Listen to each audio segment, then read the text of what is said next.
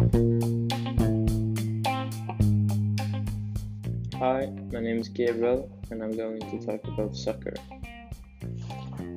So, first, I want to talk about the season for Real Madrid and how bad it was.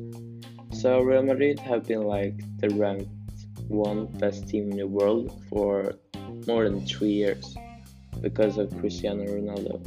But when Cristiano Ronaldo left Real Madrid, it wasn't like the strong team anymore. All the players were like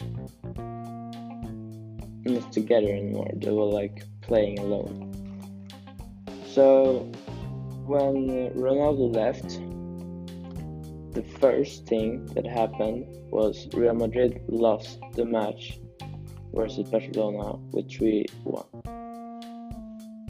And I want to talk about like Real Madrid have been winning the Champions League for like 3 years in a row, and this season was different because they wasn't even close to win Champions League. But I found like I hope like Real Madrid is going to get better, and I think so also because the next season some changes will be because Real Madrid has like talked about like they wanted Ribery,